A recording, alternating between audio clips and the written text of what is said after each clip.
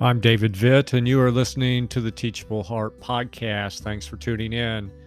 2 Kings chapter 2, verse 9 says this: When they had crossed, Elijah said to Elisha, "Ask what I shall do for you before I am taken away from you." And Elisha said, "Please let there be a double portion of your spirit on me." It's an interesting scene. Moments before Elijah, the old prophet of Israel, was whisked away in a chariot of fire, he asked his young protege, Elisha, if there was one last thing he could do for him. In response, Elisha asked for a, quote, double portion of Elijah's spirit. It's a request I'd never fully understood, so I began studying. And this is what I found. Almost without exception, commentators agree that this request was not, as I had supposed, for the power to work miracles exceeding the magnitude and the number of his master. He wasn't asking to be twice as great, in other words.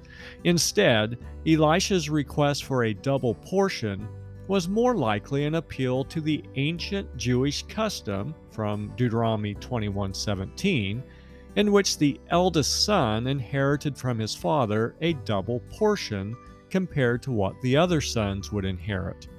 Therefore, Elijah's request was simply to be heir to the prophetic office and the gifts of his master. And that makes some sense, doesn't it? For God would not want a power-hungry person representing him to Israel. Like Solomon, when given the opportunity, Elisha had not asked for safety, security, wealth, or power, etc. He simply asked for the spiritual goods needed to fulfill his duty. Elisha's request shows us two things. First, he was modest and humble. He knew his weaknesses and his insufficiency. He would need God's help to fulfill Elijah's shoes, and he knew it. Second, Elisha was practical.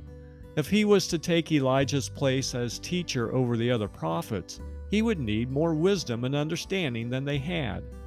So Elisha made a most humble request, not an exalted one. My friends, if you could ask anything of God, what would it be? Wealth, power, long life, health? Or would you ask for the spiritual wisdom to fulfill His will for your life? It's an interesting thought. And until next time, keep the heart teachable.